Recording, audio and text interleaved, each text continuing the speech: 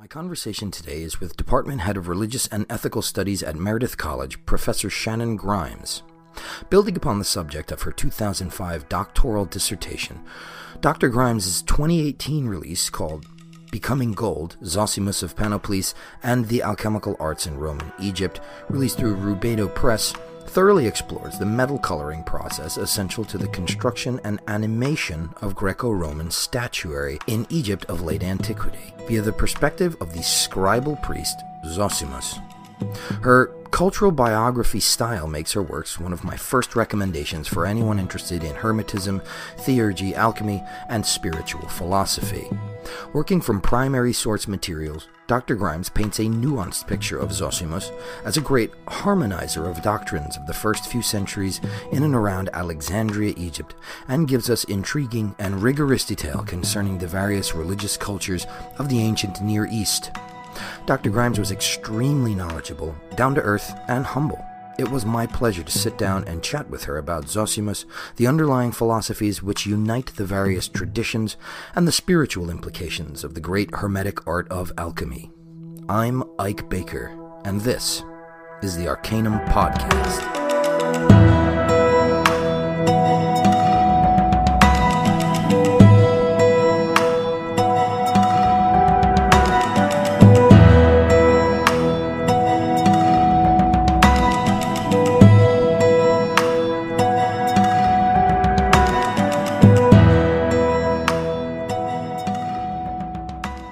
What are some of the interests that really drew you to your studies of religion in general and the ancient and late antique past? Well, I've always been interested in religion, I guess. And I think that's because I come from a family that was not religious at all. And I was always drawn to more occult or esoteric. We used to call it occult back then. But those kinds of things. So, for example, when I was 10 years old, I was devouring books on astrology. I'd go up to the public library and get books and do horoscopes for myself and my friends. And I had a Ouija board, and I was doing all that. When I was a teenager, I graduated to tarot cards and got really interested in goddess religion and Wicca, which was, that's sound like typical teens do that, but this was in the mid 80s where not many teens were doing it. Was pretty new, at least in the United States and where I was from. So anyway, I was always drawn to things like that and came at it through my practice and wanting to understand things better. I didn't study religion in college. I mean, I took elective classes in religion and philosophy. But what got me interested in studying more deeply into mysticism and into late antiquity generally was I had a pretty profound, like a mystical experience. And the paganism that I was practicing, this was in my early 20s, there was no framework for what I had experienced at all. And anyway, so I was trying to, that's what drew me into studying more things like that.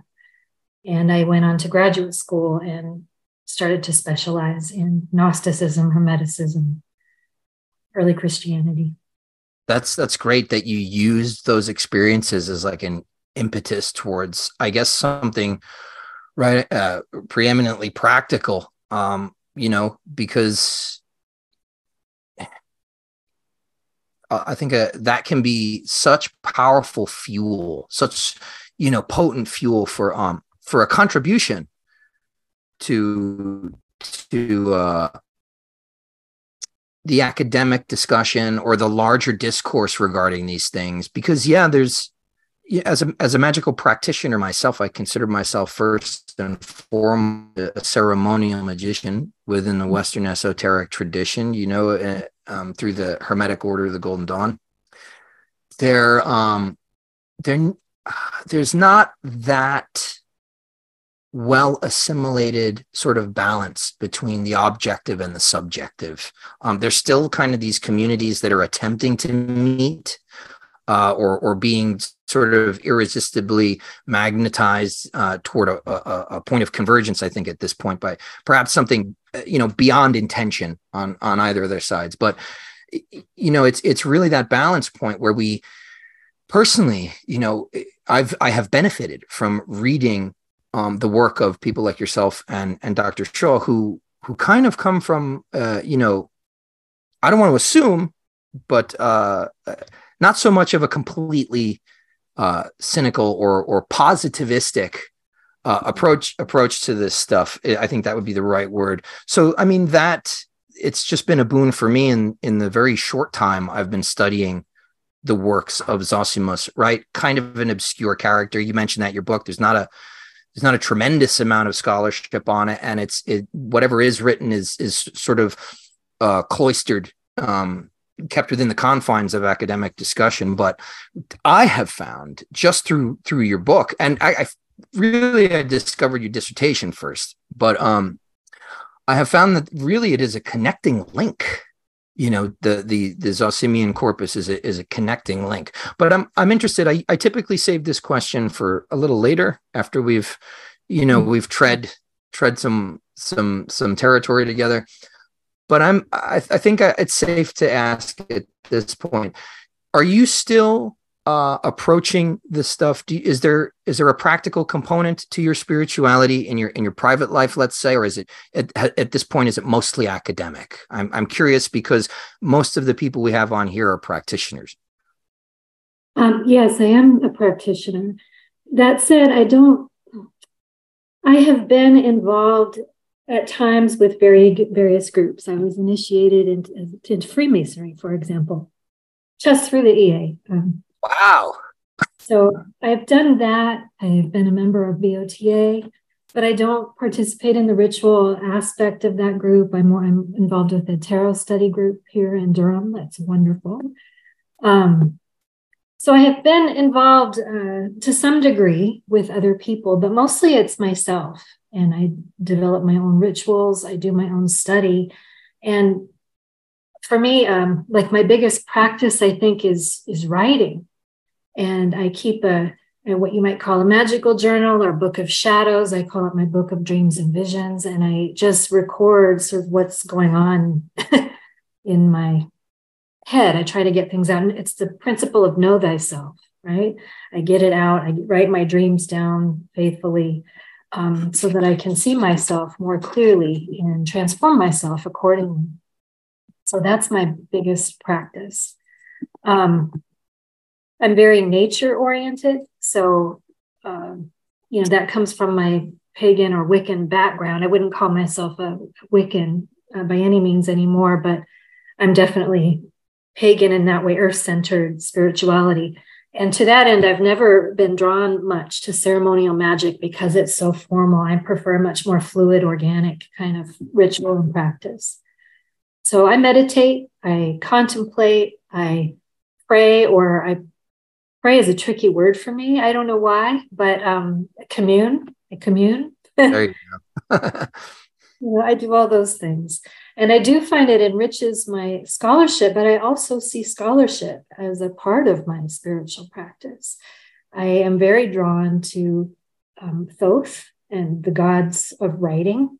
And that was a spiritual practice. To be a scribe was a spiritual practice. To learn, to research, to write. All of those are sacred endeavors to me. That's beautiful. And the more people that I speak with, and I certainly see it true in over the course of my own spiritual trajectory, or really life's trajectory, is that, they're both two sides of the same coin.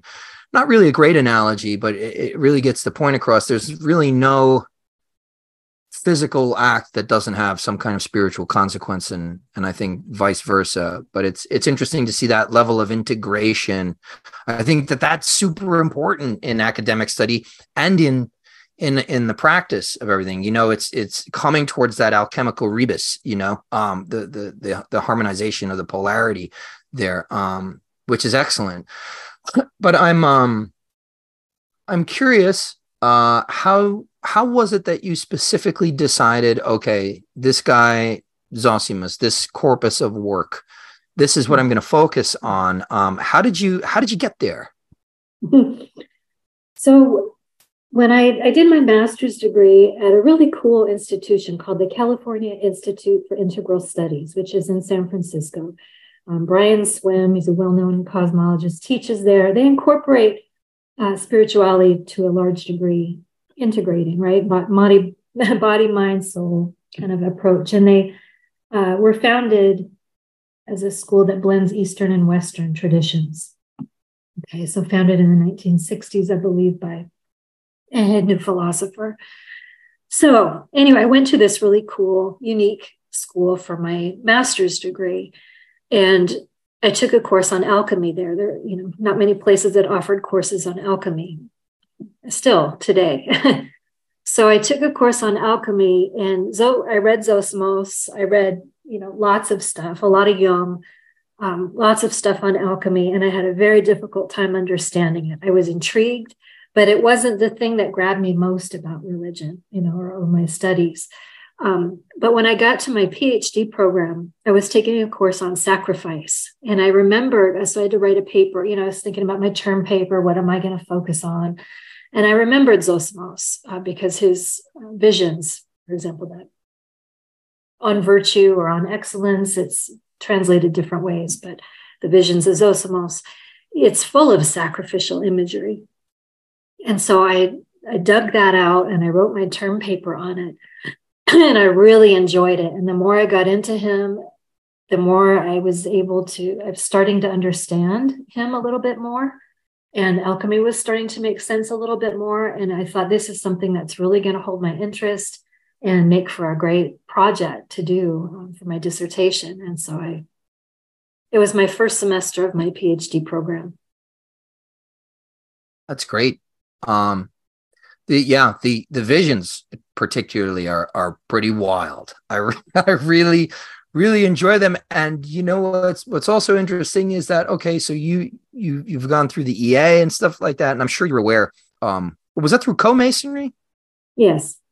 Yeah, I'm sure you're aware that of some of the other symbolism throughout the craft degrees and stuff like that. So all this stuff is published. But there's so much linking Zosimos to Freemasonry, particularly coming out of the visions, to the symbolism. It's kind of mind-blowing. But one of the questions that I had, and forgive my ignorance concerning this, but I know that you talked a little bit about this in the book, but you were obviously privy to the historical documents. You were probably working off of primary source material, correct? Yeah. So that's not, to me, that's like an insane privilege.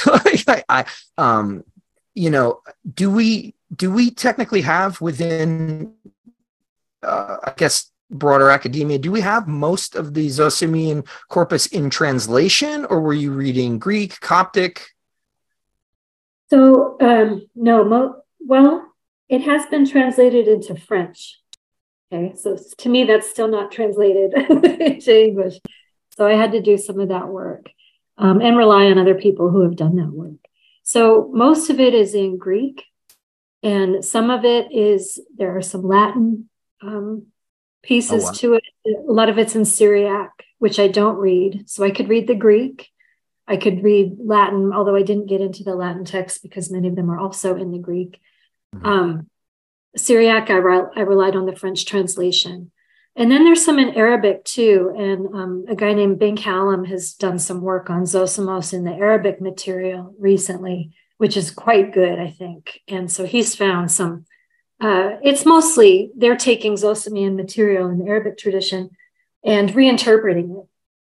But he has found some what he considers authentic lines from Zosimian texts.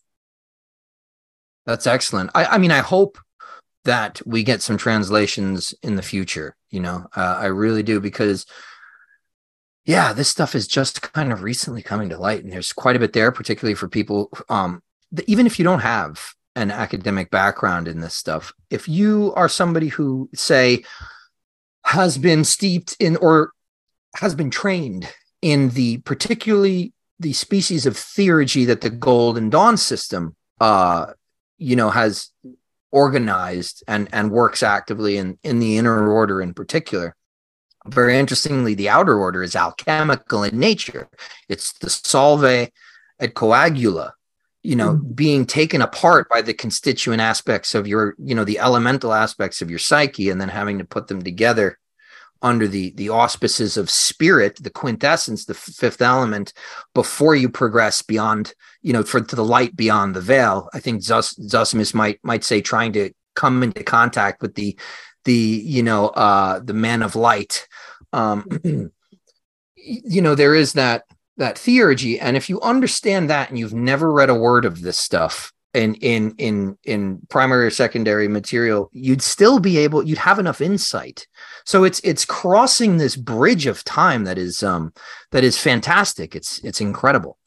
But for me, and again, this might have to do with a little bit of ignorance on my own part and an assumption, but I did just get back from a trip to Egypt, so I'm super stoked on that area. I think we might have talked a little bit. I went to Egypt and Greece, but I was in Egypt, I think, right before I spoke to you, and we went to Alexandria. And so for me, in my studies, of that area in the last few centuries BCE and the first few centuries CE, I've been just more and more gradually blown away by how it all converges and sort of melts together, which up until recently, I feel like the consensus was that we really partitioned Hermetism, Neoplatonism, alchemy, mostly academics having the understanding of these through lines, but now it's all coming to like this common ground of Platonism that capitulates in Gnosticism. And you see that it's all one system. So in your traversing through this material and examining primary sources and stuff like that and translations, did you find anything that either surprised you or anything that kind of verified an underlying hunch or hypothesis you might have had regarding any of this stuff? Did I find anything that surprised me in studying Zosimos, you mean? Yes. I guess what he taught me about this was how, so I would not agree that it's all one thing necessarily. It appears that way, and they're using the same kind of framework, the same cosmic framework. They have the same questions about how does the one become the many? How does the many return to the one? Right? You see that in Gnosticism, Neoplatonism, Hermetism. All of that is very similar, but there are subtle differences. And I think that's what Zosimos taught me. He's very grouchy. He has a lot of complaints about colleagues of his and trying to tease out sort of what exactly is he complaining about. And it's very particular ways of seeing this cosmos, right? And understanding the relationships between the one and the many. And he really didn't like, I think, from what I can gather from my studies, I think he really didn't like the proliferation of demonic and angelic beings, the daimons, especially regarding astrology or astronomy. They were really indistinguishable back then.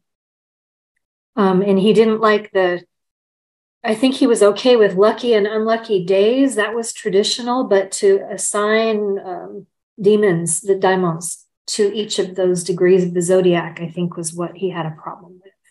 And to say that they're responsible for things going one way or the other, rather than nature and thinking about it more broadly as the natural way in God. Right. Yeah.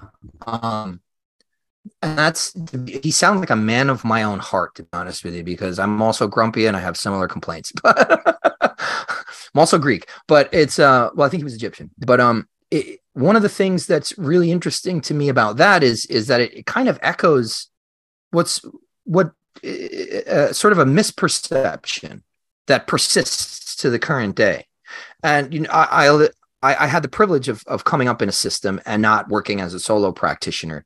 And so I was kind of immediately right out of the gate introduced to this alchemical formula that precedes essentially a theurgic attempt, But what I find is that magic nowadays is kind of misunderstood as this spiritual thing. And it's in the, really for me, it was the work of Dr. Skinner, Stephen Skinner, that really brought to light that like magic as they understood it back then didn't have anything to do with the sort of conflation or interpolation we give it with having this spiritual trajectory. It was literally just being adept in knowing how to call forth spirits, invisible entities. And that was kind of morally neutral. And in fact, and I think you might have touched on this, believe it or not, and I think it's a point worth reiterating over and over, is that to deal with magic on that level, rather than the theurgic, or as they might call it, like high magic, is to impose your will on like a program. Like you're kind of like contributing, you're messing everything up with by adding to the karma of I guess it's disruptive to a natural pattern. You're now attempting to alter the pattern to conform to your will, which is not the kind of magic that I practice or advise. But a lot of people think that, you know, they're either unaware that kind of magic is practiced even today, and in the grimoire traditions are coming back. They're very, very popular right now. Or they just kind of, you know, there's this conflation, like magic is, yeah, of course it's a spiritual trajectory, when really it was theurgy. Yeah, theurgy, I mean, certainly for Zosimos anyway, that's the right way to do it. That's the higher way. That's the holier way to do it. And magic, trying to impose your will, is confusing. It's egotism. He wouldn't use that, you know, terminology, but we can use that. It's thinking you're all that. Rather, you need to let God, you know, you hope and you try to purify yourself so that the gods can work through you and through your material and come into whatever it is that you're trying to create. You don't force that. You just purify your soul so that you can be a good vessel. Yeah. That can shine forth even from within you. Yeah. Yeah. Becoming gold. Become gold, exactly. So in describing Zosimian alchemy as I think you compared it to the way that Dr. Shaw actually had described Iamblichian theurgy as also demiurgic. In a similar sense, I think you compared the alchemy of Zosimos, what he was talking about, as demiurgic. So again, we're hitting that common ground of that underlying cosmogony or cosmology of Platonism and Neoplatonism. But you also have this Gnostic influence in Zosimos, if I'm not mistaken. And so the Gnostic schools don't necessarily all have a very good view about the demiurge, right? I mean, Valentinians and Basilidians, they weren't as harsh, but still regarded as an ignorant, lower creator. So in understanding those Gnostic influences, do you think that Zosimos, have you kind of found in his writings that he kind of viewed this demiurgic activity and this entity as benevolent rather than, that's an interesting idea to me, right? Because he's trying to create this spiritual ascent. I mean, what part for him does the demiurge play? Is it, you know, is it ignorant? Is it the god below God? So Zosimos talks about more in Hermetic terms as mind and will or word. So he doesn't really use the term demiurge so much. And when he talks about Gnosticism, he tends to talk about it in a positive way. He always talks about creation in a positive way. Well, with some exception. And I think that's part of his teaching tool or teaching style, because on excellence, in the visions of Zosimos that we were talking about earlier, it's like flee matter, let your spirit flee matter. But that's part of it too. You have to die. You know, you have to go through that Negredo phase. You need to go through the blackening, the Assyrian phase of it all in order to separate and then reunite the spirit with the body. You know, so he talks about nature or matter more negatively in those. But I think it's in that particular context only that he means that. When he talks about Gnosticism, so this has been a thing with Zosimos. Some people would say he's a Gnostic and that he, primarily a Gnostic, that he's more Christian than anything. But I don't get that. Back in his day, and if he was in the Egyptian priesthood, which I think he was, I think, certainly a scribe in the House of Life, working in that context. He's not, if he is a Christian, if he practices any kind of Christianity or holds it dear, it's not an exclusive. He's not like other Christians of his day saying, I am Christian and I forswear all other ways of being. He is not that. He seems more interested in blending and harmonizing different ideas. So when he talks about Gnosticism, when he brings up those ideas, is mostly when he's writing to his colleague Theosebia, who's a female alchemist of some sort. And I'm not sure. I think that she is probably either a widow or a daughter of somebody, and she had inherited her family's business or has now taken on some responsibility for it and is seeking advice from Zosimos.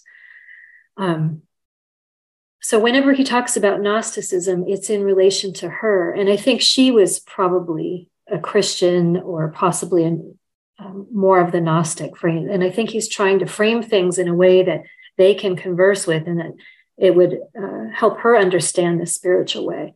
Not that he doesn't appreciate or subscribe to some of these ideas himself. They're pretty common, as we mentioned earlier, in Hermetism, in Neoplatonism, in Egyptian thought even.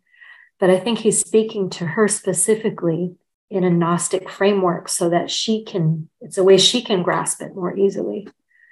That's my theory. So as far as how much did he embrace, it's hard to know what he embraced. He talks about when he talks about himself or our beliefs, he talks about foe. That's interesting. I mean, that's a good point. Yeah, because a lot of his stuff was commentary on earlier writers. There's a couple of interesting points in there, actually. This is just such a fascinating subject to me, out of this like one guy, because of the fact that he is, whether he intended to or not, he has kind of this filter point where we are receiving all of the older stuff through his lens, his interpretation at this point. And as you're saying, you're pointing out, so well that he really did try to harmonize rather than exclude, right? He was bringing it all together. So, and in a sense, we kind of see that reemerging today in certain forms of spiritual eclecticism, this attempt to find the perennial philosophy as it kind of flowers in different places under different colors and in different permutations. But I find it interesting. I like the quote from Roland Vandenbroek. I think he says it's a very curious phenomenon that almost all authentic Gnostic texts have been passed down in Coptic translation. So it's you've got the Hermetism coming through, you've got the Neoplatonism coming through, you've got the Alchemy, the Egyptian influence, there's also the Roman influence. It seems to be a very unique and significant kind of through line through this, like you're saying, at the deepest level about the nature of the cosmos and humankind and of God, right? The absolute or the transcendent. So would you conceptualize that Zosimian alchemy and the way that he translated it and that it came through him, would you find that maybe Neoplatonic theurgy, as Iamblichus propounded it, are they kind of branches from the same trunk? Is it part of the same impetus, or how do you view those things as connecting together? Do they, on a practical level? So I think that there's an Egyptian, root at all of this. And Iamblichus, when he's writing his book on theurgy, De Mistris, he's writing in the guise of an Egyptian priest, and he's talking about some of the priestly practices. And he's, I think, writing in that guise, or using this as an example to show, ideally, this is what theurgy is. It's not only performing ritual, but it is how one behaves, how one orients oneself to receiving divine energy. Egyptian priests acted as gods when they performed ritual. So this idea of invoking the God within. I think Zosimos was, as an artist, working for the Egyptian temples. He would be making statues. And I have in my book, argued that a lot of his religious views come from this idea of statue making, or are very Egyptian in their origins. So I think I've lost track of your question a little bit. I tend to do that. Me too. I lose track of my questions as well. But I think that there's this Egyptian core to what they're doing. And I think that it's probably, they're in Platonism as well. And I would love to see, and scholars are starting to look more deeply at that Egyptian core of things.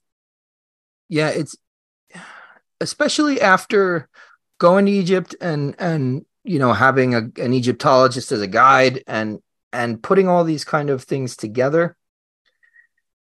I'm becoming more and more convinced of this idea of the priest class as like the first philosophers of ancient Egypt, right? Because their special purview was in dealing with the gods, and the gods had dominion over these quote unquote natural forces, right? We wouldn't technically consider magic to be, Heka to be natural today. We consider that to be supernatural, but it wasn't really the case at the time.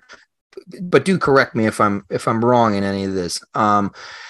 But this idea that these specific priests involved in ministering to these different gods, whose jobs were these different parts of nature.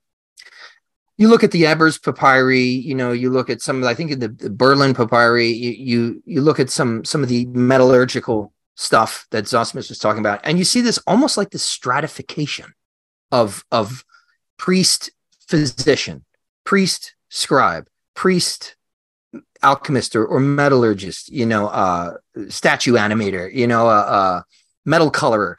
But it was specifically these experiments in the priest class that culminated in these almost like this natural philosophy, because I know it's been said that like Egyptian metalworking meeting Greek philosophy, but if you go back, even the Greeks attest it, right? And we tend to sometimes be very proud people, but you've got Porphyry saying things like Pythagoras spent 2 and 20 years in Egypt astronomizing and geometrizing and was initiated in no casual or superficial manner. Thales, right? Solon, the lawgiver, Plato, they all went to ancient Egypt, studied, were initiated, and came back as like these natural philosophers, that married. They were looking for the patterns because they understood all of a sudden that there's something spiritual underneath all of this. So to me, that's a very compelling idea that the priest class of ancient Egypt was really the first philosophers, even though they didn't call it that. It kind of devolved into what we consider modern philosophy by way of the materialism of Aristotle and all that stuff. But they were still a unified thing. And, people find Plato, like, I forget who said it. I think it might have been Iamblichus, maybe even Proclus, but one of his later commentators made a comment like, even Plato does not speak clearly on certain things. And to me, it's like, well, yeah, these are mystical texts. These are not like rational texts. These are mystical texts. He says it in the Timaeus, he says it in the Phaedrus, he says it in all these different, like, I'm only talking about these things symbolically because that's the only way you can talk about them. Exactly. Isn't it in the Phaedrus too, when they talk about that spiritual ascent? You can only go so far. Rationality can only get you so far. After that, it's fire. It's up to the gods, right? Yeah. And I think you that's somewhere in your book is Zosimos talking about maybe Aristotle being like he was a brilliant man, but he wasn't divine because his intellect got in the way. Yeah. Yeah, and he was too focused on the things of this earth. We might have a critique about science that way today, right? They don't try to answer the larger questions or see the divine at work behind all that they do. It's very physical, very intellectual, Yeah. limited from his point of view. So also in going back to very briefly, let's call it, right, because that's what Gnosticism and Christianity and all that stuff was, Jewish heresy at the time, for lack of a better term. In going back to that kind of through line, because it was very, very prominent there at that time. What are your thoughts on, is it on the treatise on tin, maybe, where he starts talking about the Hermetic Physica and these echoes of the Book of Enoch, and that cover even similar themes of, like, similar motifs to, like, the hypostases of the archons or the Apocryphon of John, essentially these fallen beings coming and, having sexual relationship, lusting after human women, and then teaching them things, where do you think that's coming from? Was that a commentary on like, Hellenized Judaism, or did he incorporate that into his personal philosophy? I'm not sure. He doesn't talk much about that, but that is something that you find in, like, the Book of Enoch, for example. The Watchers. It comes from Genesis 6, the story of the Nephilim, who were intrigued by human women, and they came down and mated with them. It's a very short line in Genesis. I can't remember which line exactly. It's in Genesis 6 somewhere. But anyway, that was a story of some fascination to people in the Greco-Roman period, who would elaborate on that story. And you see most of that done in the Book of Enoch. So Zosimos may have read the Book of Enoch. That could be where he was getting it, but it could have been also, it seemed like that was the story that people were using as to talk about sin and how sin came into the world. At least in some regard.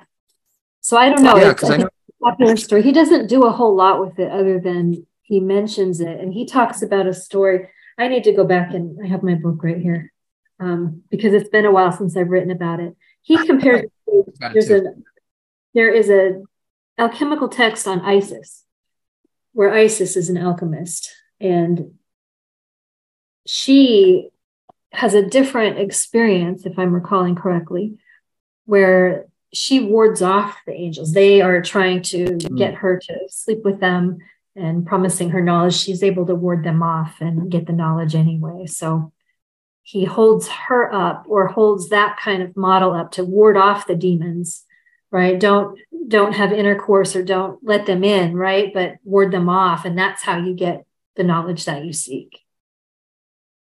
Yeah.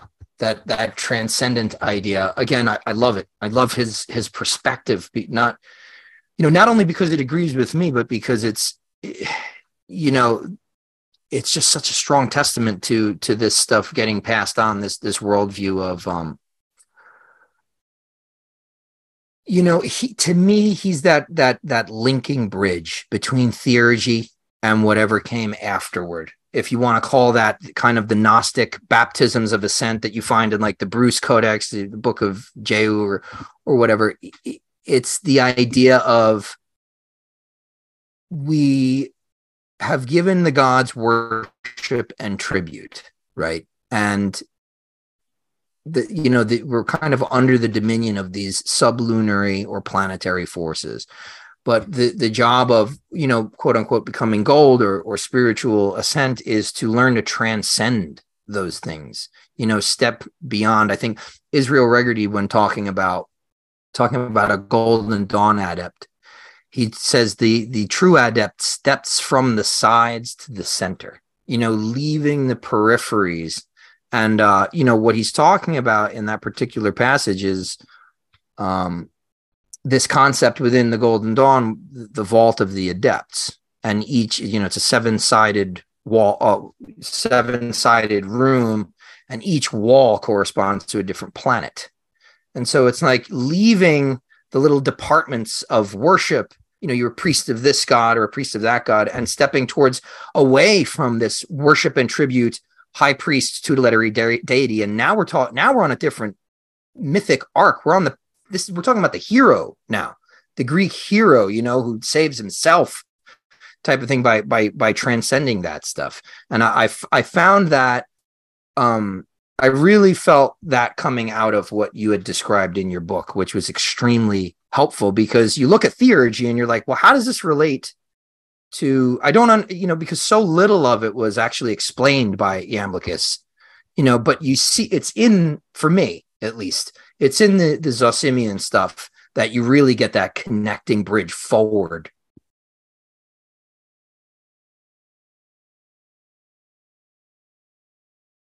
I wondered as I was writing, how much of me is going into this, and how is it? Am I recording him faithfully? I think I did the best I could anyway, but that was always, and I think really in scholarship should always be a good question that you should ask yourself is how much are you projecting onto the material, and to try to rein that back as much as possible.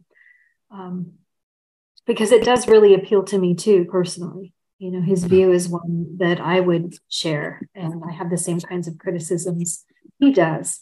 And so again, just constantly, it was a constant checking in with myself and, is this really what he's saying, or is this really what I'm trying to say? Using it as a mouthpiece, and anyway, there's an ethics in scholarship, I think, where you need to bracket yourself, as it's called. Right. Well, I think you did a good job. I think you did a great job. So do you think there's any, I've talked a little bit about the connections that I see between theurgy and, the Zosimian stuff, and as well as the theurgy of the or the self-styled theurgy of the Hermetic Order of the Golden Dawn. Do you find there to be, since you were a practitioner, I know you said that you're not really into any formalized ritual, but I know that there was some form of meditation involved in some of these ancient practices, from what we can glean. So do you find there to be any, I guess, modern spiritual application of this kind of either Zosimian or Hermetic alchemical analogy that we're talking about?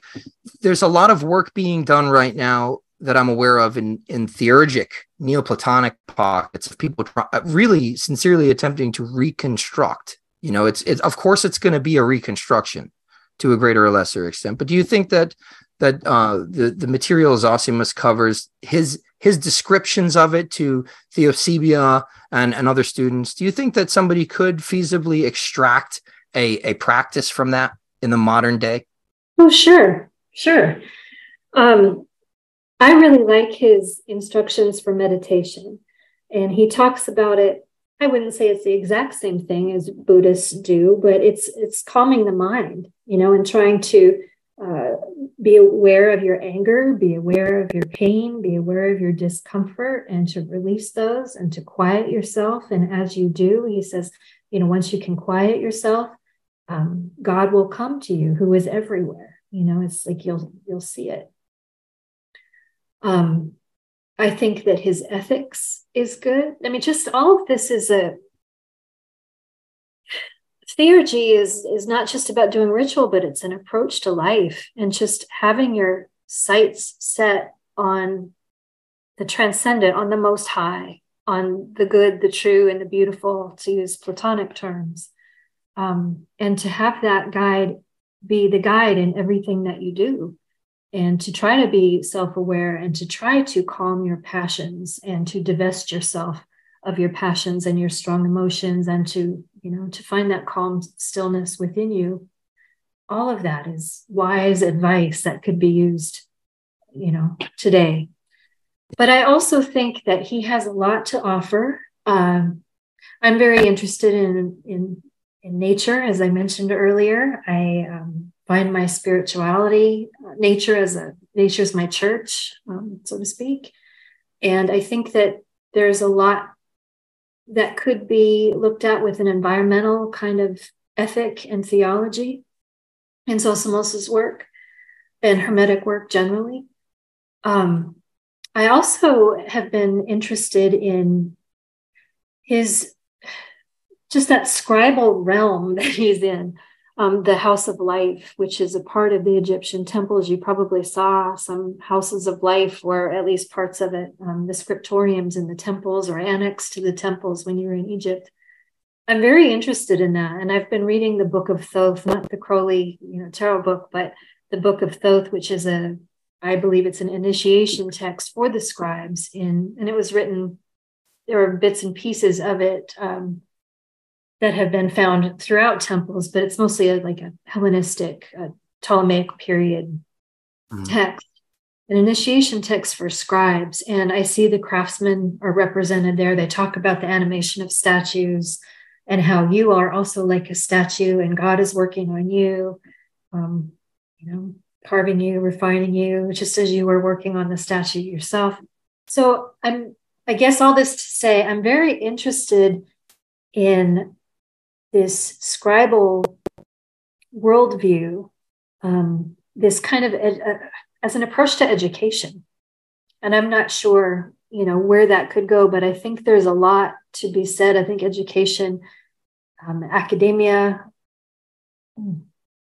there are issues with it. It's been running from this medieval model that's kind of lost steam. And I see, for me, a kind of revivifying influence in these texts in the Book of Thoth, in this House of Life kind of model, where you have scribes, you have the scholars, the astronomers, the artists working together, coming together, and doing these things in a sacred manner, translating.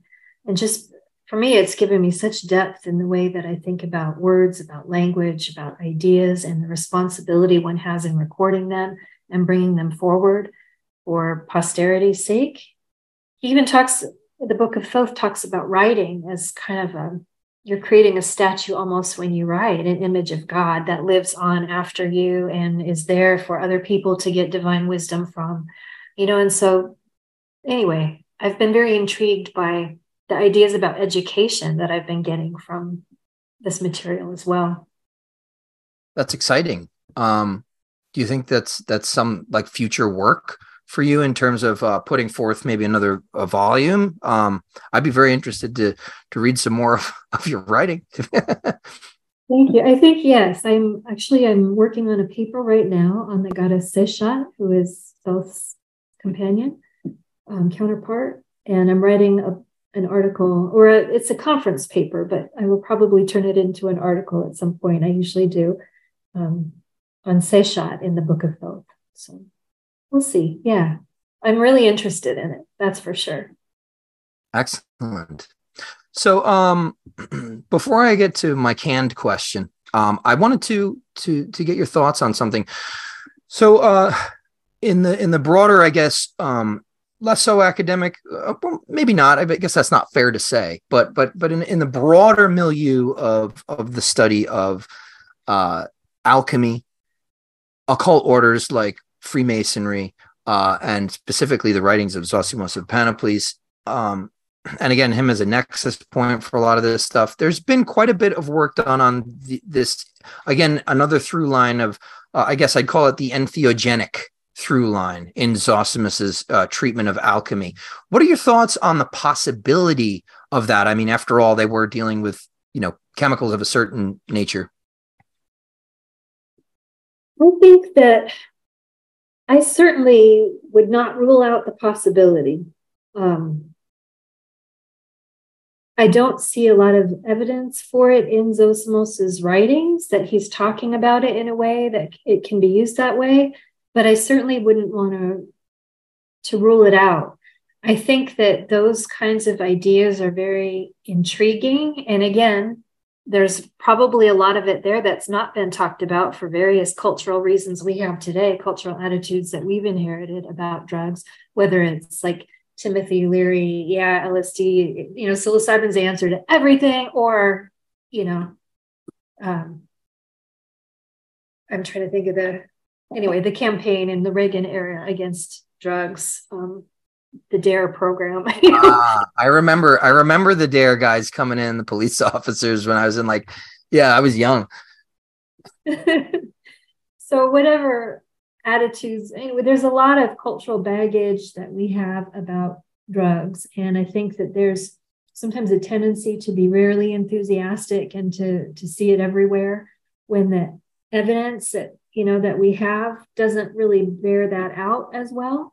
But that's not to say that it's not there or, can't be hidden somewhere. I just don't have much of an opinion on that regarding Zosimos because I haven't seen a lot of it come through in his work. Fair enough. Talk about it at all, either for, at all. Yeah, absolutely. I mean, quite a bit in general still needs to be done on all that stuff. I'm in recovery, so that's not something that necessarily is how, as you're saying, kind of, being careful not to project ourselves onto certain things. It's not necessarily the thing that I resonate most with. And I think that also has its part outside of academia, but it has its part to play in learning to contextualize information that is helpful to your own personal journey. Because I think that almost everything can be an analogy for anything, and all the principles in life, it's a very alchemical thing, right? The tria prima they exist in everything, everywhere. They're holographic and fractal to a nature. So learning to see those patterns that are intuitive to you can be helpful. And for me, it's definitely, at this point in my life, it's definitely the spiritual analogy of alchemy. I've done a little bit of spagyric, 7 dailies of the practical alchemy, and it's great. But for me, that only amplifies the spiritual component for me. That's the main thing for me, is not, how can I change reality? And I get it, because some people are making powerful medicines that are an alternative to the pharmaceutical industry. But for my personal thing, I try to focus more on the spiritual stuff. That's been, because that is what has transformed me the most. Mm-hmm.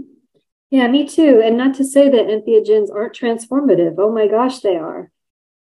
Yeah, it's again, in my scholarship, it's something that I haven't seen a lot. And again, what I've seen is that people tend to be either, I don't know, kind of enthusiastic in their search for it and maybe seeing it when I'm not quite sure it's there. Yeah. Again, not a problem. Yeah, no, absolutely not.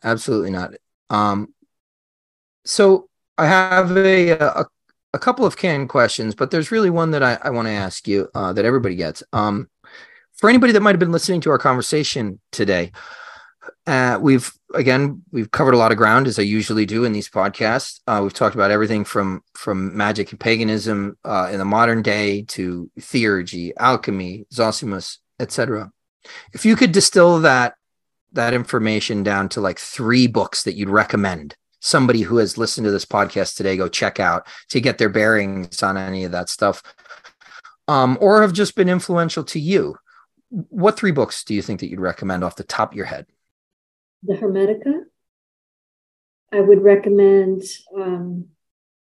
Plato. I guess I'm going with the ancient sources here, although I certainly have read a lot of modern sources, but I think and the Nag Hammadi Library, of course, if you want to learn about Gnosticism. Scholars, I really like Greg Shaw's book. I'm glad that you had him on your show.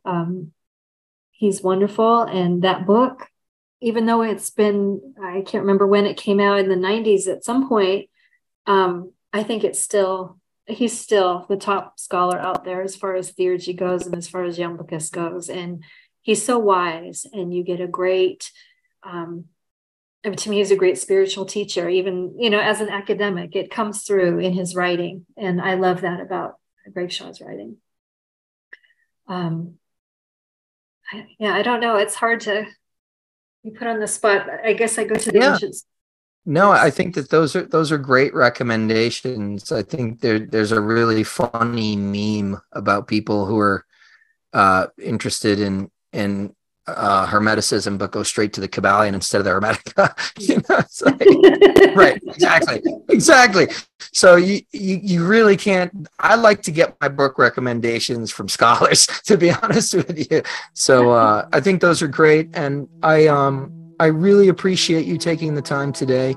And having this conversation with me. I look forward to more of your work, and hopefully we get to talk again. Great. Thank you for having me. It's been a pleasure.